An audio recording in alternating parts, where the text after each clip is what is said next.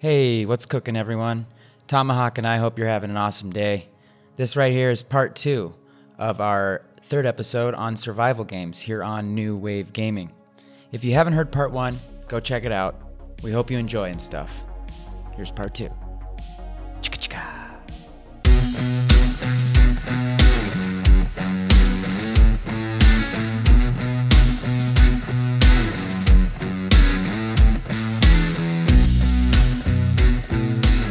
Back, Chuck Tomahawk. Sorry, man. I needed to grab an Orange Crush. Welcome back. Yeah. Got myself an Orange Crusher. I haven't had one in years. I haven't either. I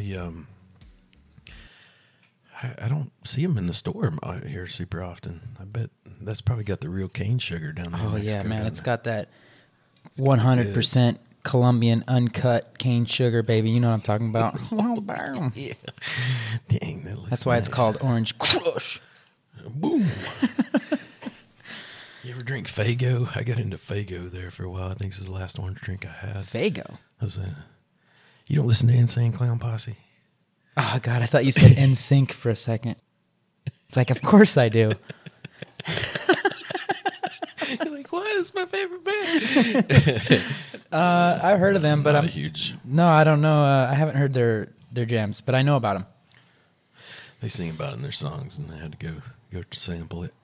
But yeah, it's good stuff. Frago. Faygo. Oh, Fago. Sounds like an Italian drink. Gosh. Okay, so Oh my god. Tomahawk, I feel like, man, this is all you right here. You want to take this one? Because when listeners hear that I haven't played this game, they're going to want to jump through the technology and slap me in the face. They're gonna be pissed. They're gonna be double pissed because I haven't either. What?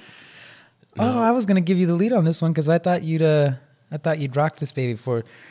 So here's the thing, like, this is how, like, I feel like you're probably starting from nothing and are better off than me because I feel like I was introduced to a game called Minecraft that was kind of almost like, say, it worked like kind of like the Battlefield, like not the video game that we know of, but Battleship. Like, remember the game Battleship? Did you and Pepe ever play that as kids? We played the board game one. Yeah, that's what I'm talking Yeah. about. Like Got my ass kicked. that's what Minecraft kind of worked like to me. It was like you had this screen and you would click on these squares and it would either be a bomb or not, and you kind of worked through there like that. Oh, and I feel yeah, like I know what you're talking about. that's what I thought of. My buddy T-Bone would say his son was playing Minecraft, and hell, that's what I thought he was doing. But you know, Oh, man, he was getting into Minecraft, dude. come to find out, You're talking he about was, that like, old crafty. Windows game. Let me see here. Because it'd come up, you'd back in the day, older listeners will remember this, and I don't think you can do it anymore, but back in the day, we're talking, well, there's a large time, but for me, it was in the 90s. You'd open up like Windows, what was it, Windows 3.0, even before Windows 97. Mm-hmm. Yeah. And then Windows 97, Windows 98, they just kept coming out. But you'd have like at the bottom left, you'd have the start button, and it'd pull up a menu, and then eventually you'd find a file called games, and you'd open that file up, and there'd only be about 3 or 4 games in there, very basic games. Solitaire would be Solitaire. one of them. I think there'd be this old version of pinball, 3D pinball, which was real fun. God, that game was fun. And then I think it was called Minesweeper, Tomahawk. Was it Minesweeper? That makes way more sense. That makes way more sense because I'm remembering those as bombs, but yeah, it's almost like you clicked on that and it was either a mine or it was like what you wanted, like the direction you could move in that direction and access some. They'd have numbers, man. It'd be a bunch of freaking numbers, and I knew there was a way to play that game, but I never actually read the manual, so I don't know if you played that game the same way I did. And I probably did it drive by a little bit. Probably was at work somewhere or school or something, and was supposed to be doing something else, and was either playing solitaire or that or something like that. And so when I heard of Minecraft, that's what I thought. And I thought, how are people playing that for hours? Like, I can play that for because an it has hour. numbers and stuff, and unless you're really into like like math games. What was that other one? Like Sudoku or something like that. Yeah. I mean, what I would do back then in the early 90s is I'd be like, okay, I'm here to play pinball, but I'm going to open up this Minesweeper real quick, see how far I can get. But what I'd really end up doing was just freaking spamming the click button on the mouse. I'd just be like, until it'd blow up. Open them all. Until I couldn't get any further. It's like, I didn't do that good. And then I'd open up pinball. Exactly. So really that was my experience with that. And a few years ago I would be playing FIFA and like we'd be in a party chat with some folks I'd met on there, like in the FIFA game, and they would say, hey, we're getting off to play Minecraft. And I remember it almost being like say, like some of these folks that were playing were kind of like, say, 18, 19-year-olds or something. And it almost like seemed like they were shaming each other that it was a kid's game, like a little bit. And I get that, man. I'm not going to lie. Like now I think I could easily jump into some Minecraft and enjoy the heck out of it. Now that I've researched it a bit, I know what the premise is. I know how it started and where it's at now, just by doing some research online, looking at videos. But not going to lie, like whenever I'd hear Minecraft before, I'd be like, I'm not really into cartoony games. The same excuses that excuses that I'd give you when you'd be like, hey man, let's do a little Fortnite. Yeah. I'd be like, God, it's a little too cartoony for me. But now that I know more about Fortnite, I mean, I'm not gonna lie, I'm not gonna be downloading Fortnite anytime soon, but got a lot more respect for it. That's how I feel about Minecraft. Yeah, and I see, TikTok videos or other things on social media of folks in their 70s playing Minecraft, like, and doing some insane thing, getting after it. Yeah, like they'll be literally like tunneling through the world, like something that's going to take like an eternity to do, but they just kind of have the patience for it and they're just chilling doing it, and yeah, so I don't know a ton of this, and I feel like we should give it credit where credit's due. I mean, I think it did kind of like at least lay the dollar signs out there. Like I feel like one of its best contributions was that it became as popular as it did, and now you have those kids that played this game in 2009 are adults. Yep. And they're out here. They're the ones that are playing Rust and I think these other popular games of today. Yeah, 100%. I feel like Minecraft is the game that that put up the flag that says survival games are here to stay.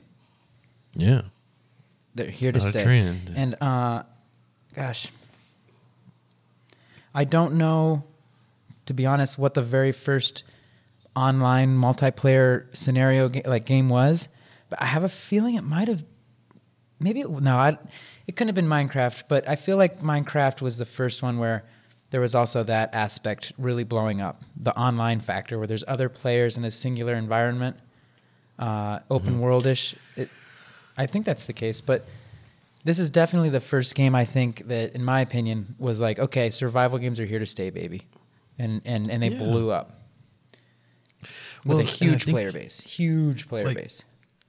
Like one of the responses I've heard as Minecraft, was reviewed as it first came out is that as far as survival games go, I think the survival part ends fairly quickly in this game. Like you maybe the first few nights, like you've dug into a cave and there's like zombies and things out there that can take you out, but pretty quickly you can easily establish, food, water, shelter, those kind of things. And then the game becomes about expression, like about your personal, like the route you want to go. Like you want to build the biggest castle, or you want to build a bridge that, spans this gap that other players see, or, all of a sudden, like your personality starts coming out. And I think that's going to lead us to the conversation about the psychology of these different games and how that developed, so we all have that picture, So what you mean is it's kind of like perhaps one of the first games where you could promote yourself in a way within a game to other players that are in that same environment or server. Yeah, it's like they're taking, what Stranded laid out there for us in 2003, and now you're really building a base, and you can't help but I mean, I think at this point, like if someone showed me 3 bases in Ark and asked me which one you built, I could tell them which one it was. You know, just because I've seen you do it enough times, and I know how you go about it. You know. And yeah, that's fascinating. I hadn't thought about that until just now. Like, I was kind of looking at the things, going, God, what are we going to say about Minecraft? You know, I haven't played the game, and it's so big. It's such an important milestone in the survival game history. And I think that's a fair assessment, is that this was one of the first, if not the first game where you could have that creativity expression level thrown in with surviving. Because from what I read, basically the game kind of revolves around a day cycle and a night cycle, where in the night cycle there's all these monsters and zombies and stuff that come out. So your whole day cycle revolves around being ready for the night, be it creating a base, gathering resources, food, etc. But yeah, I suppose there's a point there where you get pretty efficient at that, pretty good at that. I'm sorry, got some burps here, burp stuck. And then at that point you can be a little bit more creative. You know, your base is secure, so now you can kind of pimp it out, make it look real nice. And other folks can see that in the game, other players and stuff like that, which before was not a thing. Yeah, and I think it has to be, the threat of it has to be there. I mean, it's just like in Ark, like, you know, every now and then you get caught with your pants down somewhere, even though you're highly technologically advanced. Like, you know, you kind of, you know, maybe didn't take the supplies with you that needed, and I'm sure that still happens in Minecraft as well.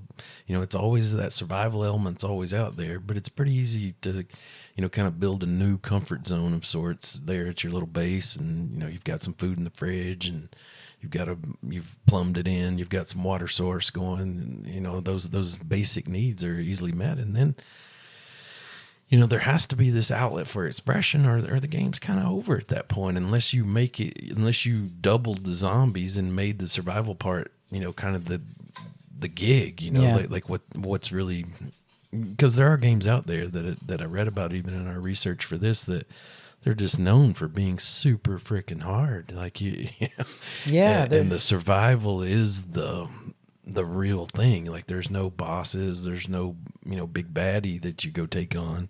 It's just literally surviving. And you know, I think that when developers are making these things, they've got to find that sweet spot, because I have to say that was kind of my experience in Ark. Like, you know, I think you kind of introduced me to the ideal of it, and then, you know, before I jumped on there with you guys, I tried it a couple times, and I was like, you know, I didn't know how to bring up the map. I just didn't know anything, you know, and I was just like getting my ass handed to me over and over, and I was like, this is so much fun. Like, not doing this again. Adios, perros. Yeah, you know, but I just, you know, I knew you well enough to know that there's something there. Like, if so let me, you know, keep digging and I remember you're like, come on, guys, can you check out this Valheim? I'm like, nah, bro. We'll let them finish that, because it was still in development too. I don't know if they finished by now, but I'm not gonna lie to you, Tomak. I can see myself getting into Valheim, because I've seen like recent videos and stuff, and it looks a lot different from when it first came out. You know, I think, yeah, when it gets to its final stages, I hope we play it someday. One of my favorite parts is just how freaking huge those bosses are. I think this is one of the things that obviously Elden Ring has gotten right recently. Like, I've watched a ton of videos of folks playing that game, and it looks cool as shit when, you know, your tiny person is like, I think that game God of War is like that on PlayStation a lot too. Like, you're just this tiny guy fighting this giant thing, and that's how, when you're going up against those bosses and whatnot in that game, and they are so huge, it really, you know, puts a little bit of fear in you, like kind of that same PvP kind of fear almost. Like, is probably one of my favorite parts of the game. But yeah, man. So if we had to, you know, final thoughts on Minecraft, mine would be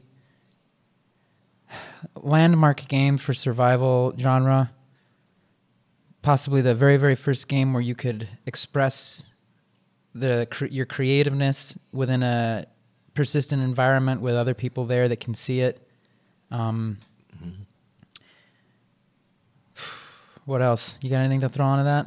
I'm going to play it soon. That's all I can say, listeners. I'm sorry. I know you're just completely bummed out with Ovox because he's never played Minecraft before, which is, I know. And I haven't played Fortnite.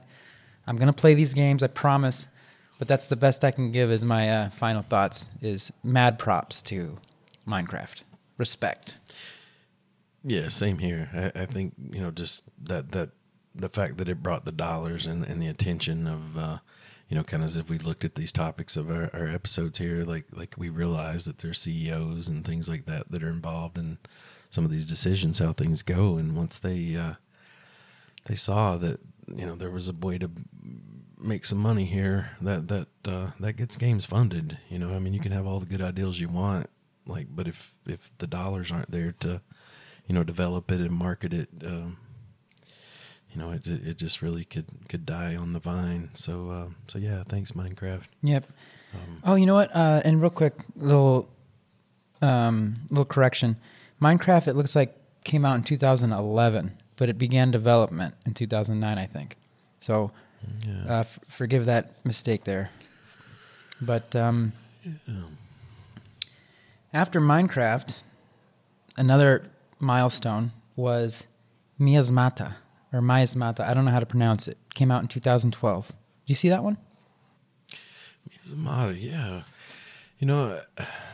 I'm not super duper familiar with it, but as we kind of looked at the games that kind of made lasting contributions, I think procedural generation, kind of shows up here as what it brought to the table, and Yep. Yeah, it has some similarities to Ark too, as I understand it. A lot of things, man. I actually, when I was reading about Miasmata, in Spanish it would be Miasmata, but it depends on. I don't want to get into that. It's going to turn into a Spanish lesson. Yeah. But yeah, procedural generation was kind of a thing here. They brought in cartography, botany, and I think one of the things that has a huge similarity with Ark particularly was I noticed here that the story of Miasmata was told through these notes left by earlier scientific expedition in the game. And that's a huge, that's something that's it's also an element of the storyline in Ark. Do you think that's like a direct inspiration? Like they really just, it about has to be, doesn't it? Perhaps, man. I mean, because definitely an inspiration, maybe. I mean, I'd like to assume that it is, because in Ark, you basically spawn in onto this island as your character, and you're naked. You don't have nothing. I mean, you're not completely naked. You got a little loincloth thing going on there. But one of the ways the only way really to become familiar with what's going on and why you're there and the storyline behind the game is to find these explorer notes throughout the map. And they have these dossiers, I think they're called, where it basically like talks about the dinosaurs in the game and the storyline of the game. So definitely. Yeah. And I knew nothing about that part till, just recently after, playing for a pretty good while. And so, gosh, post 2012 with Miasmata, what are we looking at? I mean, that pretty much brings us. Yeah, you're about to, I think you had a game called Arma that there was a mod for where Daisy kind of, people give a little bit of credit, I think, to laying the groundwork for Rust and some of these other games. I don't know this history, just super well, and I know it's not our ultimate focus here, but yeah, I think you started seeing kind of what we've got today. Yep. After that, really, what we can get into talking about is the different types of player experiences in these games. We've been kind of touching on a little bit, but what I've got here is the player experience in survival games can kind of be three ways, it's basically you got three things. You got a linear world, an open world, and an open persistent world. And then there's also battle royales. But I don't know how I feel about battle royale kind of fitting in the survival genre. You know what I mean? It's tough because, things like Fortnite, like you do have building, you don't necessarily have a base, but you do have like some gathering of resources, and you're going to do some crafting with those things, like not to the level of other games, but you are constructing things. So I see why folks include this, but I definitely think more of an open world. And I think one of the things that keeps us coming back to ARC, like we talked about, like that investment and that buy-in and that simulation of the real sense of loss, like it's got to be persistent. I remember when you first introduced me to this game, that's one of the things you said, like that, hey, I've got some things going on with some guys I'm playing with, and it's going on right now. Like I think we were sitting by a pool or something, you're kind of like, it's my character's still there. Like, and it was kind of like, oh no shit. Yeah, we were at the pool next at the surf camp talking about games. It took me a minute to wrap my mind around what you were getting at. I don't know that I understood it exactly until I got there. And so yeah, I think you do have these different experiences, but for me, that's kind of what I think of today is once you've got into the base building and resource gathering, like it's got to be persistent. But I think it exists in all these forms. And Yep. And a part of that, it's kind of its own element, but it really fits well right in there to the open world. Well, open persistent world is the PvE/PvP factor. That's a huge element, I think, in these newer survival games, especially Rust and Ark and DayZ. And that's something I never had heard of until we started playing these things, and I think now we kind of get into that place where your interactions with other human beings are really what starts driving the experience and creating the experience to some degree. And I just want to know what motivates people to do some of the things that they do. I know for me, like it's almost like I try to promote myself online similar to how I am in real life. So I have to say that, like, when we go to like raid someone's base and take their things, like I do, I'm excited about the things, but there is a little part of me, I think, that has some hesitation or feels that it's wrong. And, it seems like other players like are able to just sort of say, this is a game. Like why not just, be that way in this game? Like it doesn't reflect on your character as a human being. Yeah, exactly. But it reflects on this character that I've made in this game. But I'm having a little harder time separating those things, I think. And yeah, man, you're a nice guy, Tom. Like, you're not too, it's hard for some people to be so ruthless in these games. But you kind of gotta be, tough. It's like, and there's a part of us that knows it.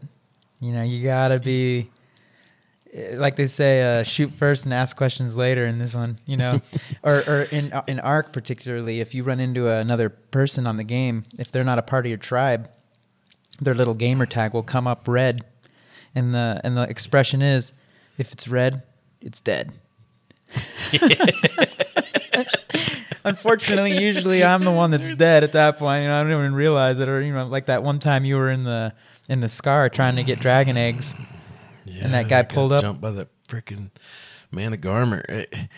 I do struggle with this, like and I've watched it go down. Like, say I was playing on a server and obviously someone got killed, and I saw like all of a sudden the word dick like came up in the chat, and the guy was like, what? And he was like, you lost nothing. And the other guy was like responding like, why did you kill me? I was minding my own business.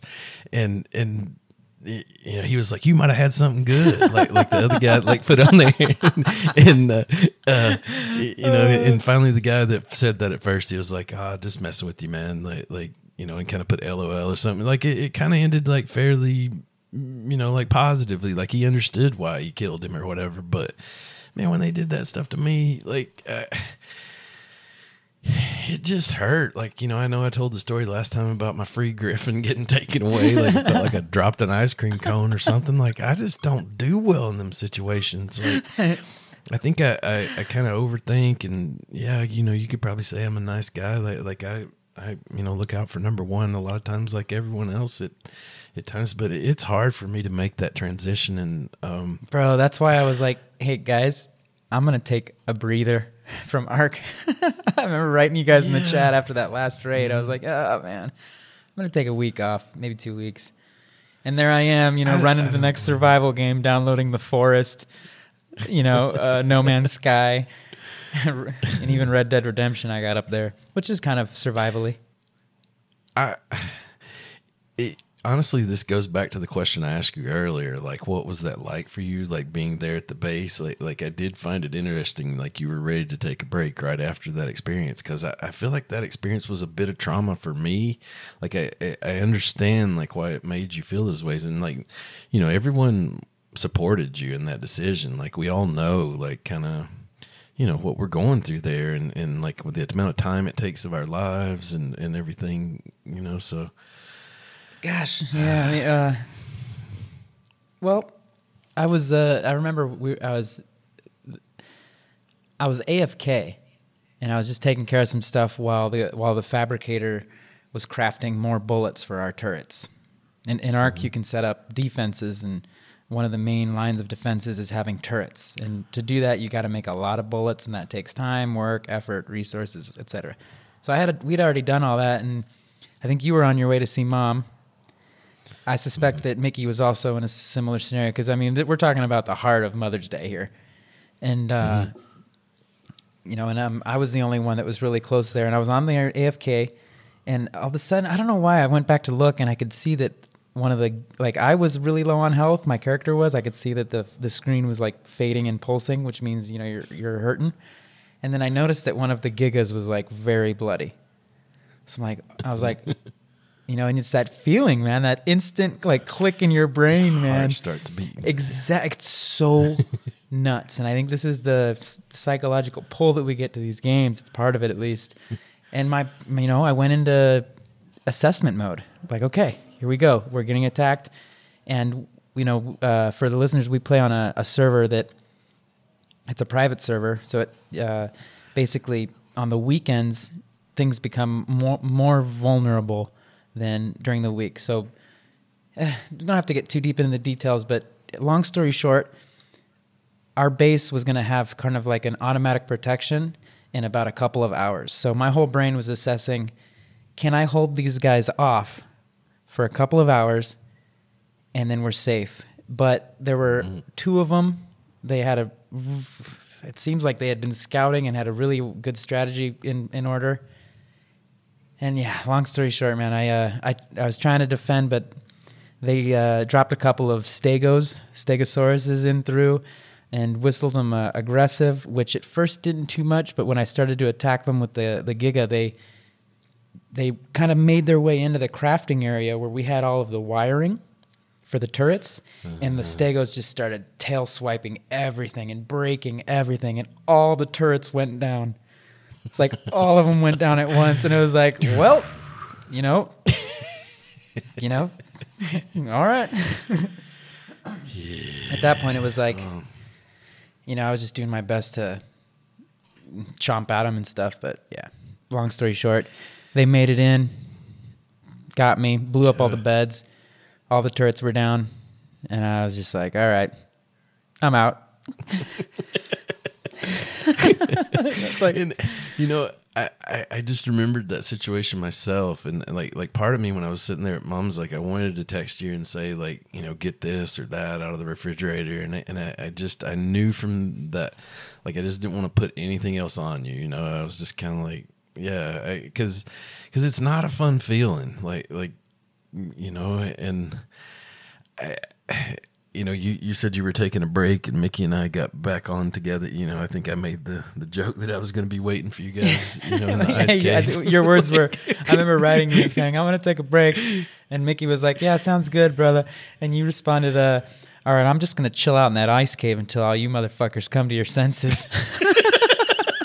Yeah. It's It's like, go play those other games. You'll be back. Like, you know, I was like, I'll have a wife. I remember putting in that. Well, I'll be on the forest if anyone else wants to come and play. Little teary. Like, taming what? Like, exactly. The forest. Like, hey, forest is fun, man. That game's crazy. it is and fun. It's such a small game in terms of the memory it takes in your your console or PC, whatever you're playing on. It's a very well made game, great graphics, great mechanics, considering it's only like 5 gigabytes. Where you try to download Ark and it's like 108. Jeez. God. Yeah, I don't know if you remember, you and I played like maybe a couple hours of Forest like there maybe a year or two ago. Like so I have an idea what it's about, and I see some TikTok videos occasionally. Looks like it's gotten even crazier. You should re-download it, man. Let's play that. I got it on the PlayStation right now. We can jump on. It's a fun game. And I know Pepe would be down to play, and I know Mickey has it as well. We could have a little 4-man, I'll play it, like one of my takeaways, like one of the thoughts I had last time we were playing. I think it's funny to say this about survival games is that, like, I think what was going on is we were harvesting some logs and we had like this little trailer of sorts that we were loading them up on. Yep. We were pulling them over and we were building a little cabin. Yep. And I remember thinking, it's like, shit, I've got a 150-acre farm in East Tennessee. We could be doing this all day long. For real. Like, it needs to be done. Like, create some real value. It's like, yeah, I've got a 044 steel chainsaw that I've had like ported exhaust and shit put on. Like, and yeah, I remember thinking that it's funny, like what I'll do, I'll be sitting here in my house and it needs cleaning or whatever, and I'm like totally like cleaning up, straightening up things in our base, like no problem to do that. But man, I think something you mentioned is tremendously, it's a huge factor here in regard to the psychology of the game and that conversation we had at the pool of the surf camp about the open, persistent world, meaning if you turn your PlayStation off, if you turn your Xbox off, if you turn the PC off, it's not like Mario or Red Dead or any game that comes to mind. It's not like help me out here, John. I'm having a total game. It's not like FIFA. It's not like any of these games. Like when you turn the system off, that world that your character is in, that advancement in the game that progression that you've achieved, it's still there. It's still going. So, for example, in Rust, in Ark, in is Valheim the same? Can you build bases in Valheim? You sure can. So you build these things, you invest this time, you progress. You get that satisfaction that a video game gives you at the end of the day. Except dopamine. It gets those brain fluids moving in a way that feels all yummy inside. But when you hit that button with these games, these persistent online servers, it creates something that even after you're like, you turn off Pac-Man, you turn off Mario, you turn off whatever, okay, you're good. You're not even thinking about it at that point. Eventually you'll want to play the game again, and you will.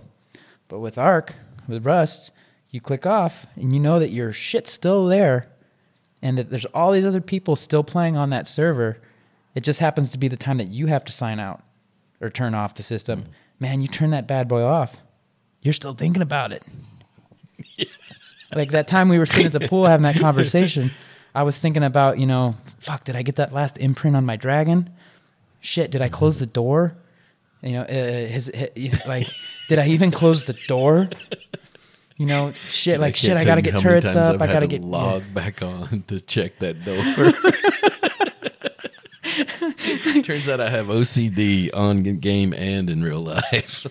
Oh man, OCD! I didn't even think about that as a topic to bring. I mean, like that's a whole thing in these games. Like there's with base building games, there's a whole segment of a community of players that are very OCD in that, you build a base and everything is very flush and lined up. And, if it's Ark and there's dinosaurs, you probably have all the dinosaurs lined up by their species. And then there's other players that are just like, fuck it. Just build it, put it anywhere you want.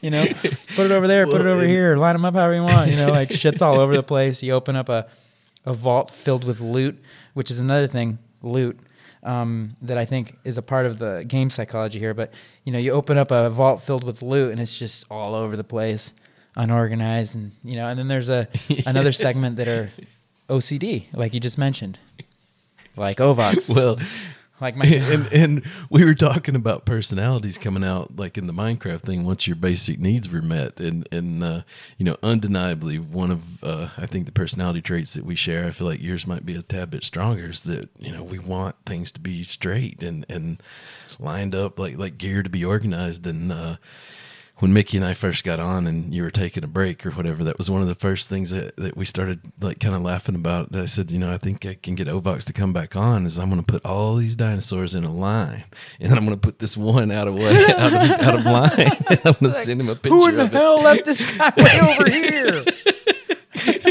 And we've been storing stuff on a basilisk now instead of in vaults, and like it's just crammed in there. And I was going to send you a picture of that. No, that's smart though. Yeah, you hide everything in those basilisks, and then the enemies can't necessarily see it. They don't know that it's there. They were still there after that raid. Like they were still there. Oh, they were? I didn't even. Yeah, and so we've, you know, I think Mickey already knew that, but that they couldn't see him or whatever. So now we've started using that.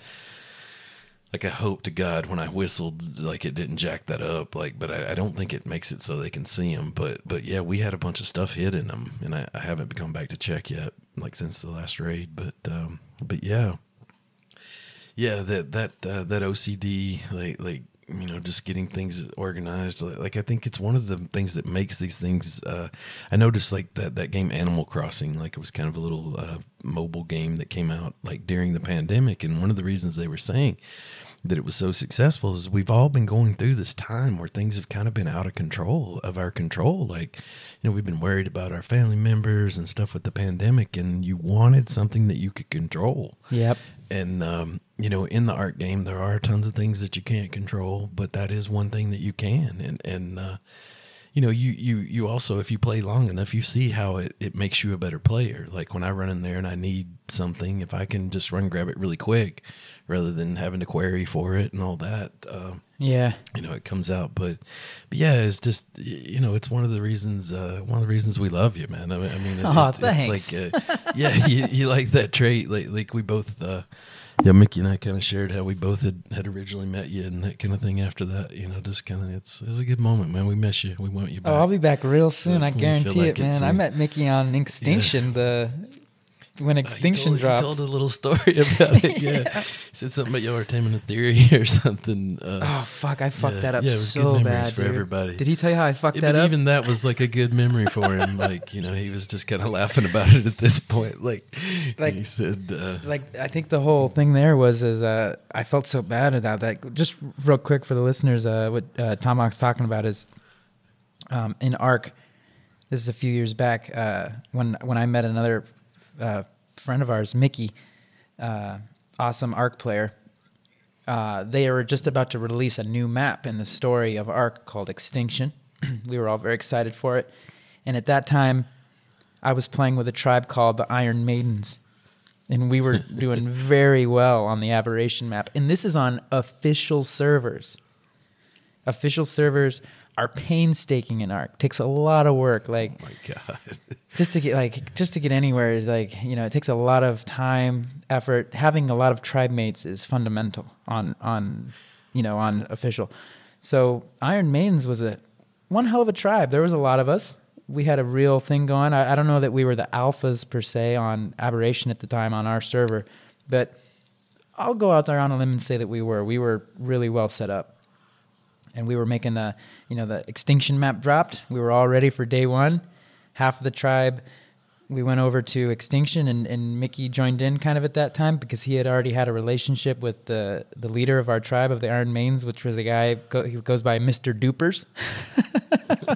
So Mr. Dupers, you know, brought Mickey in, and I remember Mickey was just part of the Extinction squad, you know, of the players of all of us that went over to Extinction.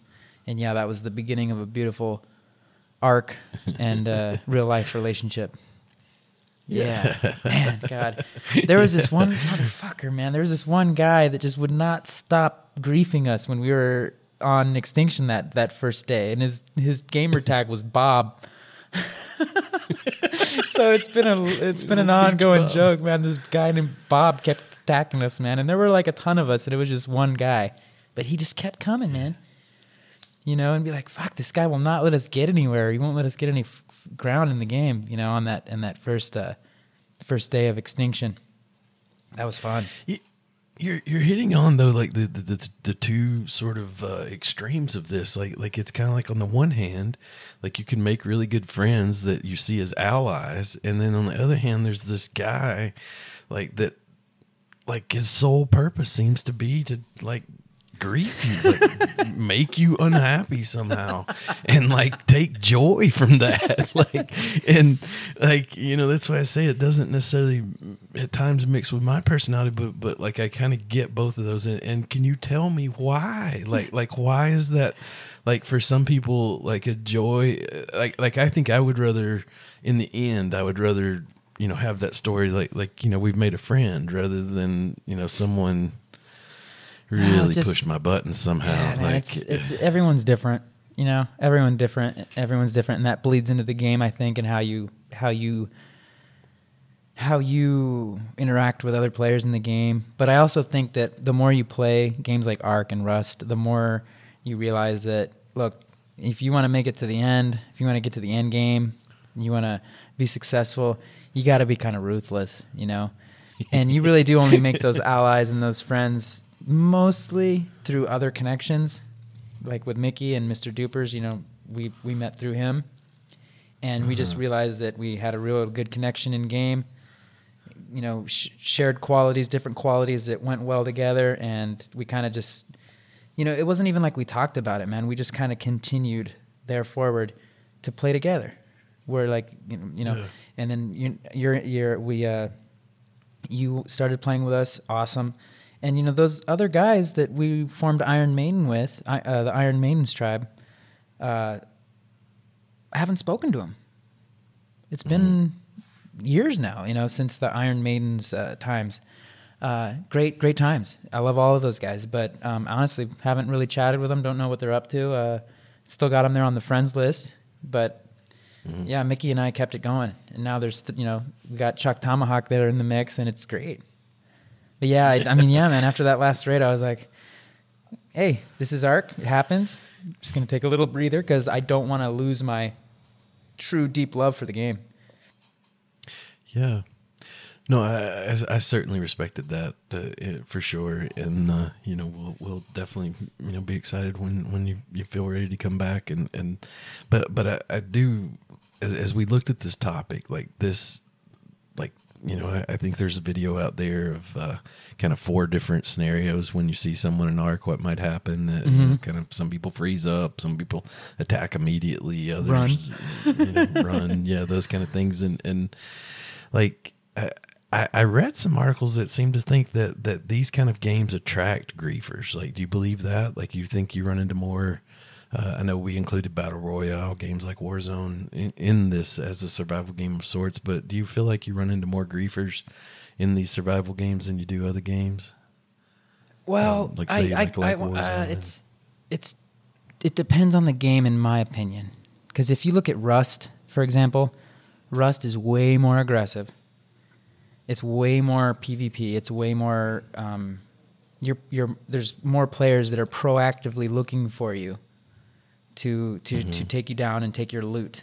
That's a huge part of these two games, and a lot of survival games that we haven't really specifically mentioned because it's easy to confuse it with resource management. But I think it's still a little bit different. But the factor of loot, you know, you're trying to get someone's loot from them, which is basically once you've harvested all these resources in a survival game, you can craft them into. I think the pickaxe is a very traditional example. Is, you know, you need to be able to get a pickaxe to harvest stone. So first you basically just craft a simple one out of a little, like I'm using Ark here as a main reference, but you use like a little bit of flint and some wood and some thatch that you can just collect off the beach, and then you can craft a pick. That's your first piece of loot. You now have a pick. With that pick, you can go and chisel out some stone, get some bigger pieces of wood and whatnot, and then you can, craft a smithy that you can then make a forge with, and then you can collect metal with a metal pick, and it just slowly builds up, and you create loot, and these are effectively your belongings, man. It'd be like your TV or your guitar there hanging in the back. Yeah, your property. They're your things. It's your loot. So I think there's an element there of tying it back into what you were saying is like these griefers and this whole thing of people just coming after you.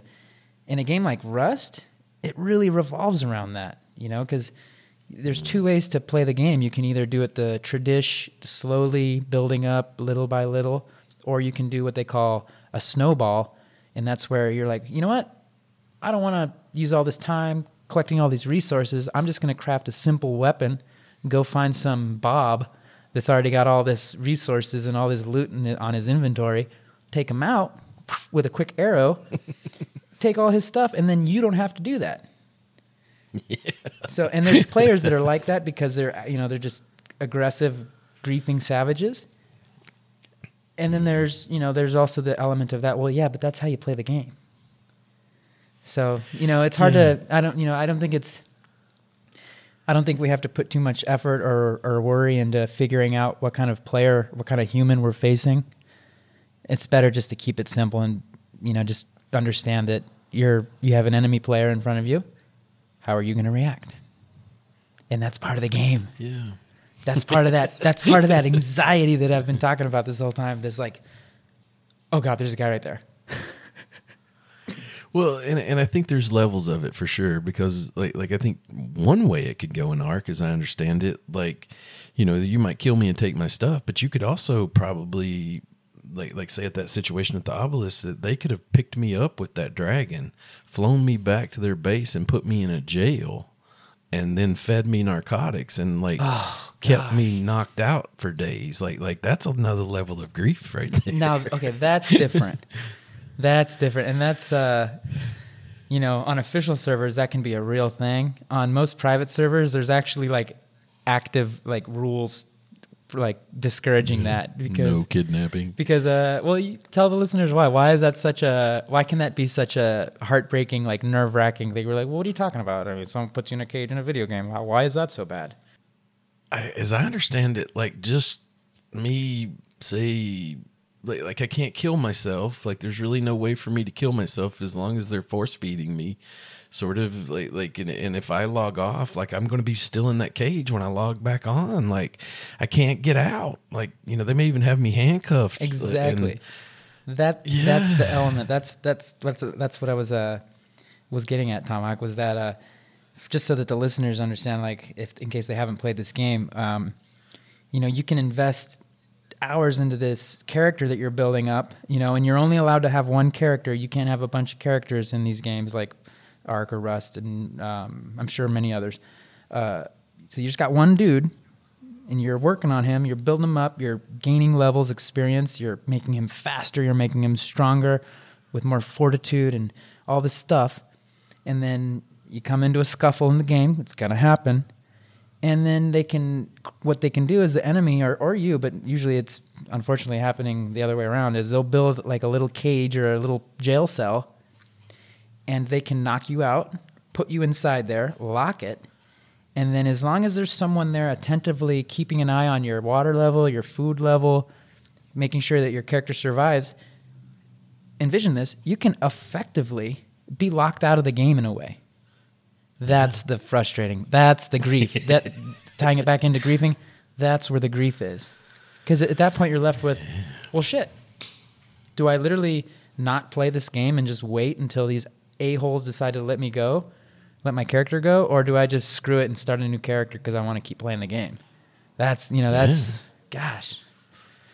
I mean, and I feel like I'm going to have some PTSD when I come out of that cage. I ain't going to be the same dude that went in there. I will change my character's name at that point. You ain't going to be running no more. Character comes up. Oh, what? there goes an arrow, you know? Yeah. I think that's how you get to that place where you're killing on sight, you know. And I think you hit on something earlier too, like when you're saying that red is dead and kind of like you know, it's part of the game. I think that shows itself in why, like, say when those guys raided our base on extinction, like they didn't have to kill all of our tames. Like they did it for a reason, and I assume that reason is so, you know, we're crippled, like we can't come back at them. Mm-hmm. Like, yep, you know, I mean, there's no other reason, like other than the experience points and whatnot that they get from it. Like they could leave them. I mean, yeah, they're all on passive. They're not going to like attack back.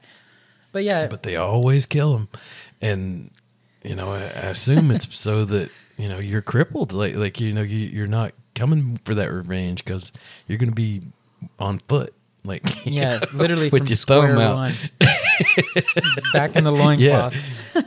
Yeah, you might be plenty mad thinking revenge thoughts, but you ain't. I mean, you're basically being killed by Dillosaurs at that point again. Yeah. Like, you know, you're SOL for quite some time. Like you're going to have to stay mad for a few weeks. Yeah.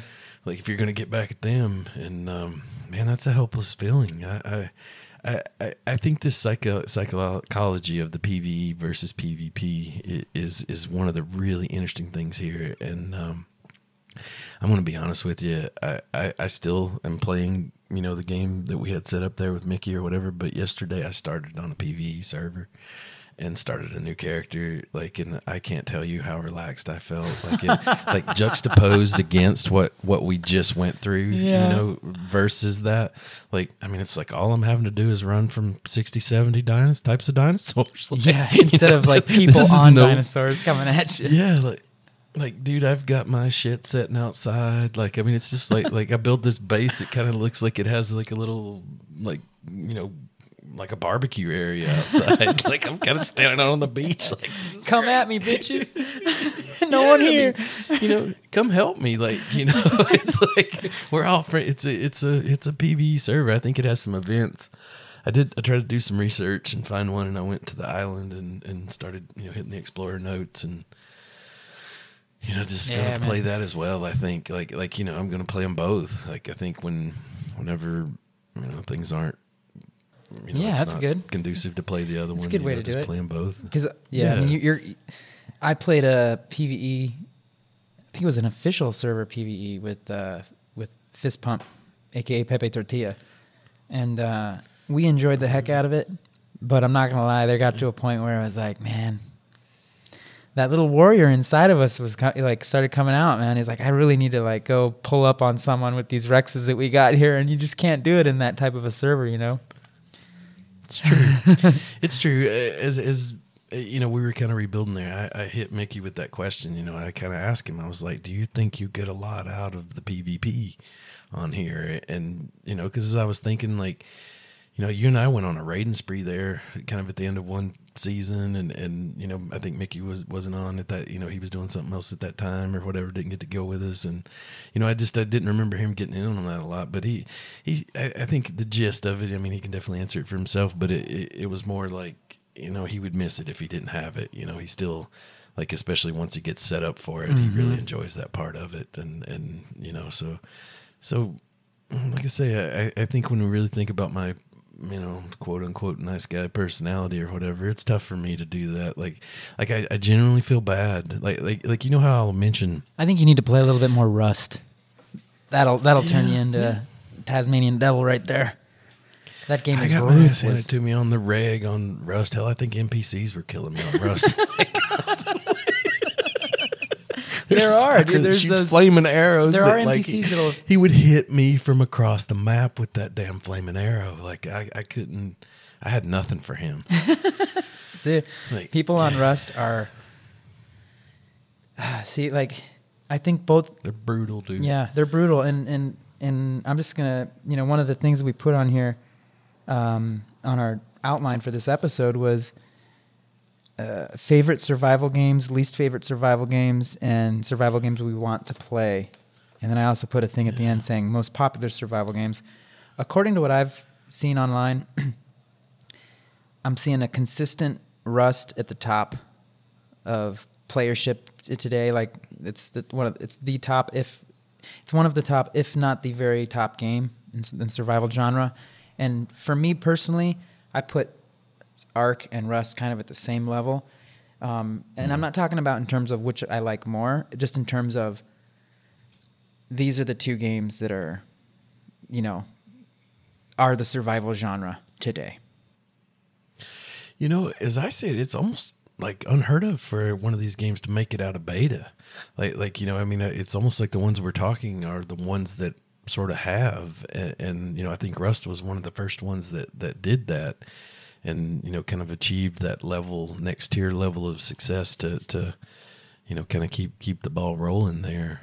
Yep. They both, I think both Rust and Ark had kind of like an early access phase.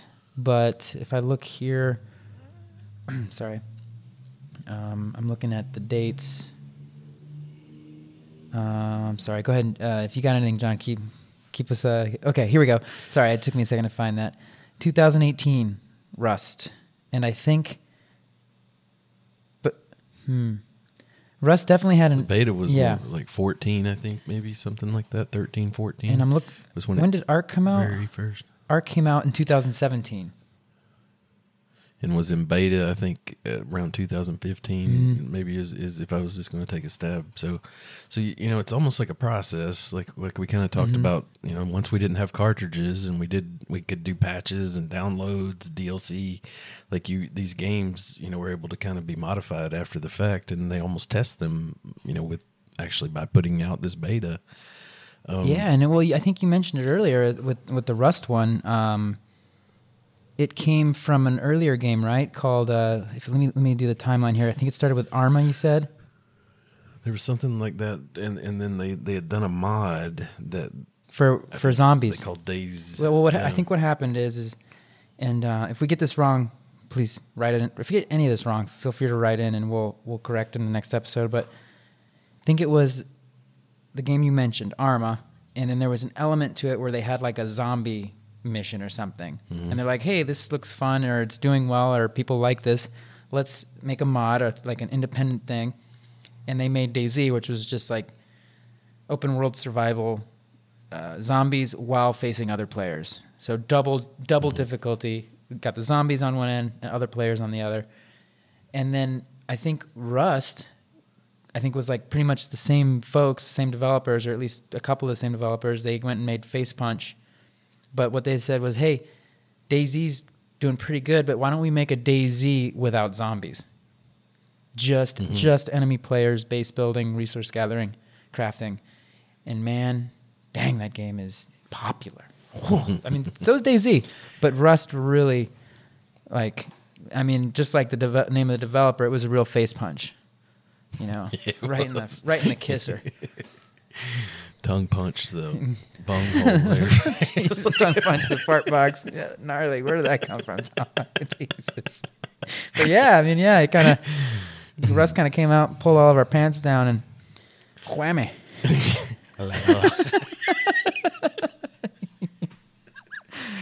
Oh gosh. No, it is fun. And most of my Rust I played on a PvE server that only had events that were PvP, and I find that to be a good mix, and I'm excited to see how that goes on like I say, that PvE version I did of Ark. But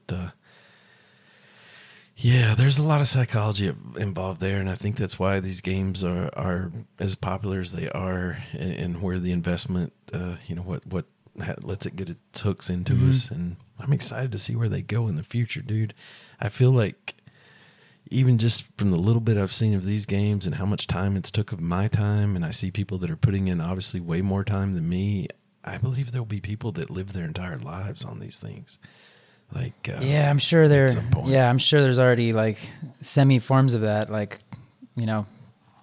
and there's certainly, I know that there's I just think you're really into it right now, man. I mean, you're still because I know we had that bout where we played it for a little bit, but I think this last epic of you playing Ark has hit you differently. I think it's I think I mentioned to you once, it still has its claws in you. Yeah, they're in there. And it happened I think I came to visit Mexico there and came back in. You brought your like, PlayStation January. and the game and everything. I remember. Well, I'm talking this last trip, like when I came home, and I think when we talked face to face, we were like, hey, let's do an arc run, when I get home. And I think I started hooking my PlayStation 4 back up. Dude, I have it. My suitcase is still in the floor in my room with some of the shit from January. Oh, man. I did some cleaning yesterday, and I was just like, good Lord, This this stuff's been sitting here. It's fucking game, man. Yeah, I had bought some stuff from Costa Azul, like a hat, Cerritos hat or whatever, and it's still in the bag, sitting there. I opened the suitcase, I set it on my dresser, and it's still sitting You're like, right "Oh, it's a there. nice hat." Until yesterday. Yeah, I was like, oh shit, I forgot about that. So, Yep. yeah, we've been putting some time in on there. It's all for the loot, baby. Yeah. There's a article from IGN by a guy named Rick Lane. He had a quote, and it's in regard to that loot psychology thing, that risk-reward factor, or fight or flight, and fear of other players. And he quoted, "When well done, weakness and vulnerability can be far more interesting. Can be far more interesting than killing everything that appears on screen." So, it's. I think he's right. So I think what he was getting at with that is, a lot of games are linear, and basically you have to take out the enemy in one regard or another, be it Pac-Man. Well, no, not Pac-Man. In Pac-Man, it's all avoidance. But like in Mario, and you're hopping through the screen that moves from side to side, and you're bouncing on the mushrooms or whatever. You're effectively taking them out. You're killing them. You're beating the enemies. And that's what I think Rick meant here by killing everything on the screen. And when he's saying that weakness and vulnerability can be far more interesting, I think he's touching on that, once again, that anxiety factor of not knowing. You don't know, you don't know how it's going to go for you. You spawn in, the game starts, and there's this whole feeling of, okay, the world is mine, but it can also be taken from me. And it's not like you can save your progress and reload back in. You cannot save your progress and reload back in. It gets saved, but while you're offline, some dude can come up with rocket launchers or with C4 or bean cans if you're playing Rust, or whatever it may be, and then you're like, all right, just got out of work, got my chores done, I'm all fed, just everything's great, gonna throw on the old PlayStation, and you start loading in, and all of a sudden at the top of the screen it says in big red letters, "You have been killed." And it's like, what? You're just like, man, and then that feeling of just loss hits so hard. No. Why? Yeah. And then you spawn back in, and all you see is remnants of what was your base. Freaking mayhem has took place.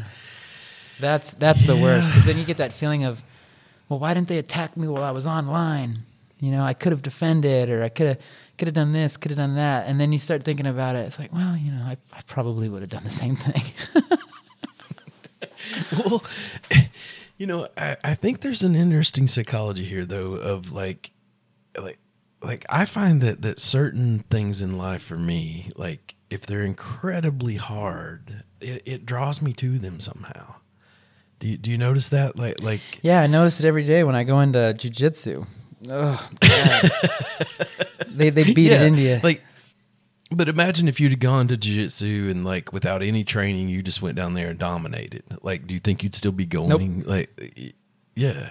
But, you went down there and I don't know the exact story, but I I'm got assuming dominated. It could be fairly humbling at some point. Yeah. And it brings you back. And yeah, I feel like that's kind of the case. Yeah, it brings you back, man. I just, my first day at BJJ, I got, they give you the class, and then you basically go into a role, which is like a sparring. Doesn't matter if it's your first day. I'm sure there's different schools, but we got in there, and it was time to roll, time to spar. And I got put up with this young lady Awesome girl, and she had me completely all my limbs were isolated, and she was slowly applying a rear naked choke to me, far within the 5-minute lapse of the round, and I was tapping quick, man. I could feel her arm just slowly, and Chuck, I was trying to get out of this. You know, at the time I was, you know, I'm almost 200 pounds at the time. You know, I didn't have any training or anything, but, you know, I had some strength there to work with. Completely isolated all of my limbs. I felt her arm slowly creeping up under my neck, and the whole time I'm trying to get released from this. And, you know, she's a short, skinny young lady. Felt that arm coming under my neck, man, and all of a sudden you hear me going, tap, tap, tap, tap, tap. And then I just remember getting up and going, damn, I need to learn this. And like you said, I kept coming back, still going. Got class on Monday. The challenge you're talking about, it draws us in. Yeah, I think there's probably some sort of sweet spot in life. You know, I know it's not always black and white, like sort of like my example of it being, you know, you going down there and dominating. But I think in these games, it's kind of like that. And what he's getting at here is that, you know, Mario is pretty damn strong compared to a lot of the characters in the game. Like, I mean, he's got a lot going for him. Yeah, especially when you get that flower. Yeah. You know, he's got all kind of little things going on there, little power-ups of sorts. And so, you know, I think he's getting at that when the character's really weak, that just surviving becomes a big part of the game. And I also saw an article that said that might cause people to be a little less PvP if you actually needed other people's help to survive, that characters would work together. But it kind of doesn't work that way. I think that's interesting. Like, I think that's one of the reasons that you know, they mentioned that these type of games draw griefers is it's kind of funny to watch, you know, to know that person has all that invested in it and kind of take it away from them. And, you know, you've got that chat over there where you can kind of get at each other a little bit. Oh, gosh, dude. Oh, you just reminded me of one of the best responses that I ever saw in the public chat on ARC. Someone was getting raided, you know, and you can kind of tell when it's hard to say. I'm generalizing here, maybe even stereotyping a little bit, but you get used to these things. You start to notice patterns when you're playing these games, and I think that it must have been some younger kids, because they were just bitching and bickering through the chat because one of them was getting raided and the other one was obviously really raiding. And there was a part where he just, like, the tribe that was getting raided, one of their members was like, you know, why are you doing this? Go away. We just started, or something like that. And he's like, please, why are you doing this? And the response was, ARC. Okay. It made me laugh so hard because it was like, at that point I had already been raided a few times. This is when, this was even before I met Mickey, and it was just Fist Pump and I. We were really into the game, and we'd already been raided a few times, so we knew it was up at that point. And we just saw in the public chat, why are you doing this? And the guy's like, ARC. Like, God, I know what he means by that answer. That's just the way the game is, man. I take that to mean that dude that's doing the raiding has a hole in his heart somewhere too, that someone else gave him, and he's just passing it down the line. You gotta pass it down the line. You know? You gotta pass it down the line.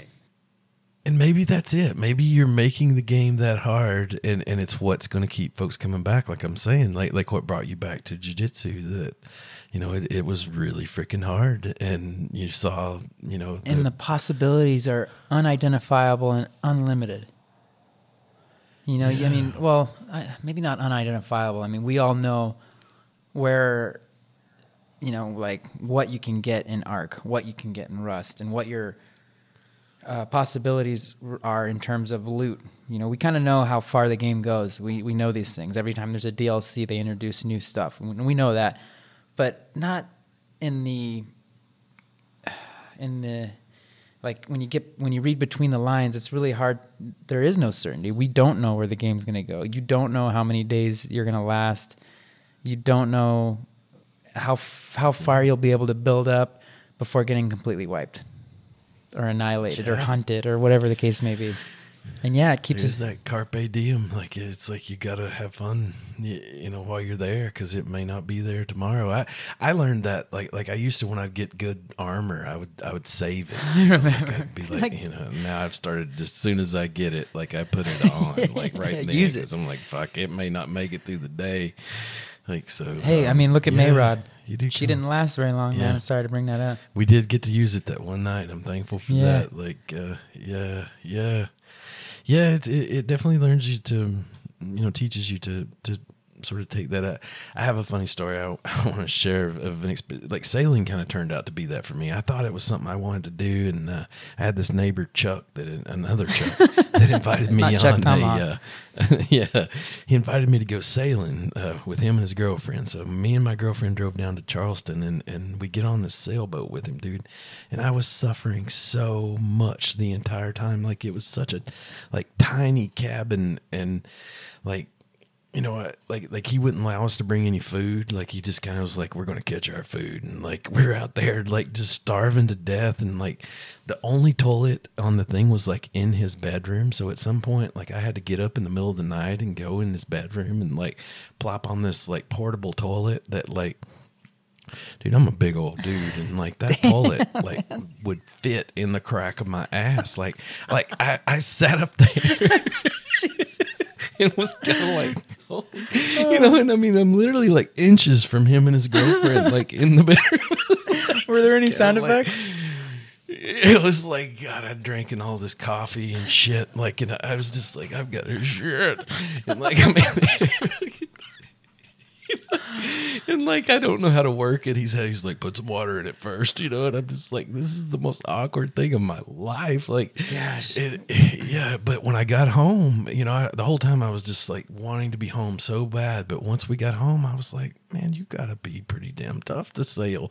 Like, you know, it kind of, you know, made me realize it wasn't for everybody. And, you know, it also drew me to it. Like, I got to get some more of that. Like, somehow I felt like. Have you gone back? You know, it's I haven't, but I when the time comes, I want to. You know. Well, but, yeah, and now you know. You know, now you have a little bit of context. Yeah. You can be like, hey, yeah, I'm down to go on another sailing trip, but have you put another toilet in that bad boy, or, or anything like that? You know, or maybe just be more prepared next time. Kind of thing. But, or maybe organize your own kind of outing. You know, not based on someone else's scene or whatever the case may be. But yeah.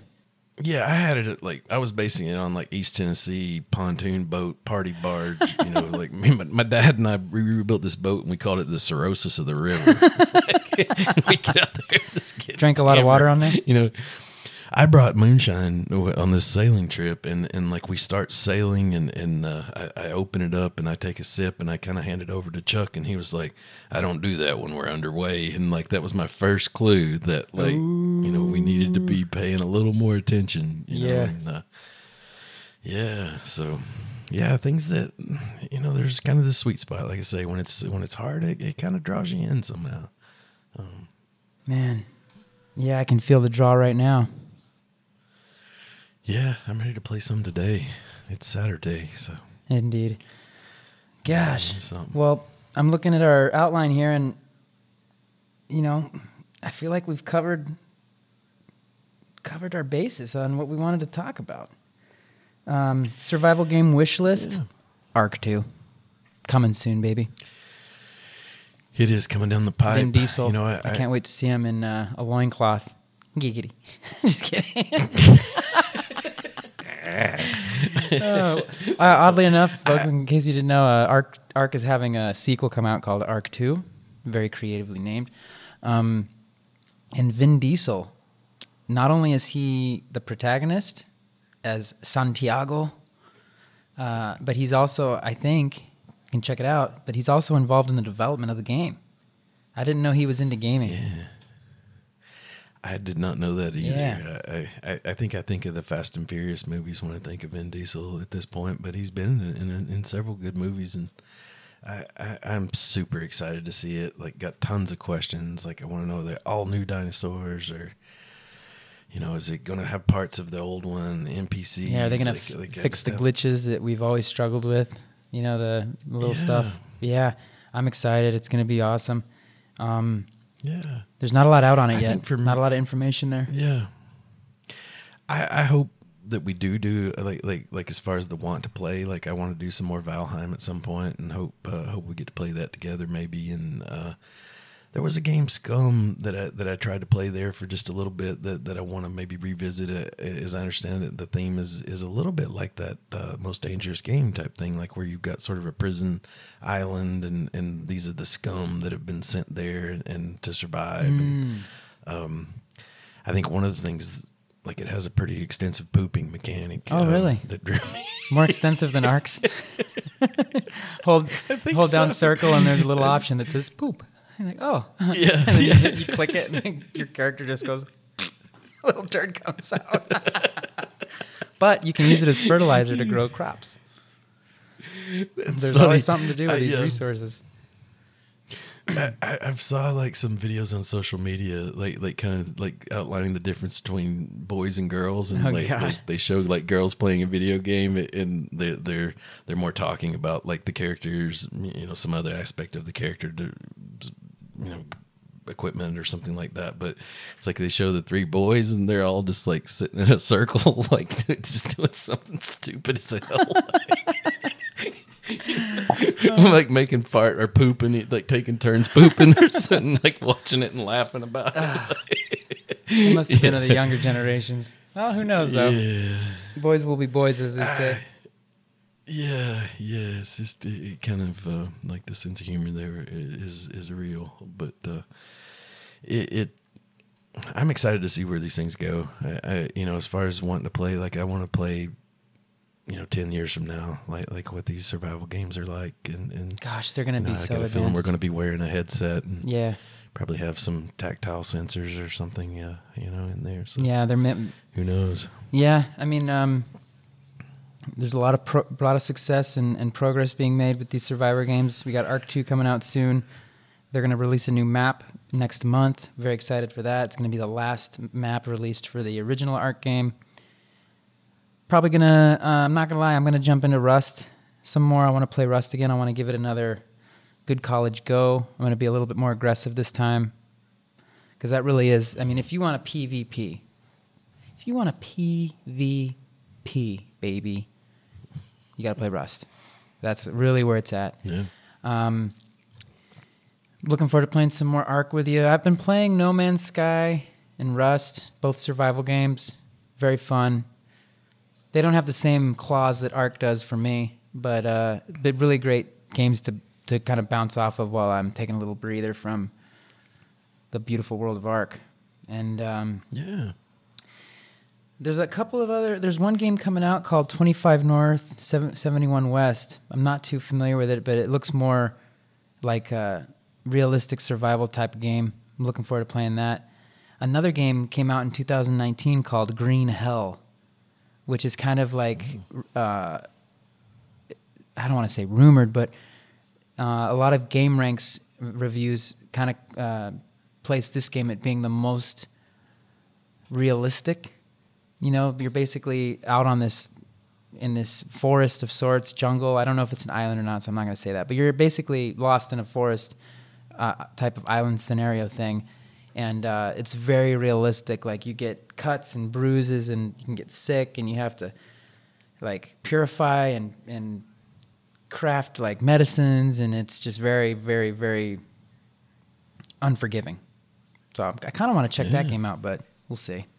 You can only do so much survival games, That's one of the things, Tomahawk, that we haven't really mentioned specifically is with survival games, like, because they require so much investment and time, you can't really, like, it's hard to play more than one. Because you can't save it and turn it off and be like, okay, I'm going to save it, turn it off, and it'll be there, and I can come back to it when I'm ready after playing this game. So it's hard to do that. It's almost hard to play any other game. I mean, I'm trying to keep get my FIFA skills back up. Where they the best they've ever been. Not that I'm ever been that great, but yeah, just like trying to save in 45 minutes at the end of the night to play that, and I can't do it. Like I had to skip it last night to be fresh for this morning, just because these darn things take over your life. But I'm sure it won't be the last time we talk about survival games. In fact, no, we're going to do that ARK episode, yeah, I think, at some point. Yeah, and hey, that might be a good segue into, rolling into the end of this episode, getting our concluders out there. You got anything else? Anything on your mind? You want some dad jokes, or you want I think I'm gonna save. I know there were some micro topic type things I wanted to talk about, but we'll save those for the next episode. We've covered a lot today. Yeah, we have. I've enjoyed it, man. And that segue is we'll probably let us know what you think out there, everyone. If we were thinking about maybe doing bonus episodes that maybe aren't so long and aren't so specifically related to vintage games or how games have developed, but maybe we could just BS and chit chat about a specific topic that maybe you're interested in hearing our thoughts about, or I think we're certainly going to have bonus episodes where we talk maybe about a specific game that we're really enjoying the crap out of, like ARK. Chuck Tomahawk really wants to talk about ARK. I know it. I can see it in his left eyebrow right now. He's already crafting bows and arrows over here, everybody. But that's all I got. I'm really looking forward to ARK 2. That's really all I can close up with. And survival games are near and dear to me, very close to my heart. I love them. They're my favorite genre. I'm never gonna stop playing survival games. Get out there and check it out. Put some skin in one of those games and tell me you're not having a good time. You heard it. You heard it from Chuck Tomahawk yourselves, ladies and gentlemen. So hey, yeah, if you got anything for us, you can hit us up via email. I think we're probably soon going to start maybe an Instagram. We might get a Facebook page going. We're going to try and get the social medias going a little bit better. But for now, if you want to hit us up, if you have any questions, comments, recommendations, maybe segment proposals, we're always looking to, make this better for you guys and gals out there. You can hit us up at ovoxandchuck@gmail.com. That's ovoxandchuk@gmail.com. We would love that. If you get us a review on the Apple Podcasts there, shoot us a review, give us those 5 stars. Even if it's a bad review, hell, you can chew us out, call us names, tell us we suck, and we will still give you a shout out on the podcast as long as it's 5 stars, right? That's right. Get that algorithm twerking. Yeah, got a grief with class. There we go, baby. Oh, grief with class. 5-star griefers. We'll take them. Matter of fact, we should probably add that to the quip. What do you think, Chuck Tomahawk? We should run it off, start... Griefers? Yeah, we could do, when we started off, we go, welcome listeners, gamers, non-gamers, griefers, PvEers, PvPers, and even NPCs. That's right. So how does griefers, how does that translate into Spanish? Griefers? I don't think there's a... Why are you smiling like that? No, I don't know. I don't think there's an actual word. I'll ask my gamer friends down here. But when I think of a griefer, I just think of vale verga. Pendejo vale verga. Culero. It's like, how do you say griefer in Spanish? Oh, it's culero. Say it with me. Culero. Oh, gosh. That's awesome. And one last real quick thing. I just noticed that this episode's been going for a little bit. So just based off of listener recommendations, we might brainstorm on this a little bit more, but we might make this a 2-parter. So, yeah, we've been talking for over 3 hours, man. Yeah, a lot to be said here. Well, the work of Section 31 is never done. Yeah, I'm going to see how I can beam that little insignia out of your bedroom right into my, lockbox there. That thing's beautiful, man. I'm jealous. Yeah, I was excited to share it with y'all. All right, Chuck Tomahawk, I think we should wrap it up, man. All right, man. Let's call it an episode. Awesome. Until next time. Thank you, everyone. Thank you, Chuck T. I love you, brother. Love you too, man. Hasta la próxima. Adios, amigos.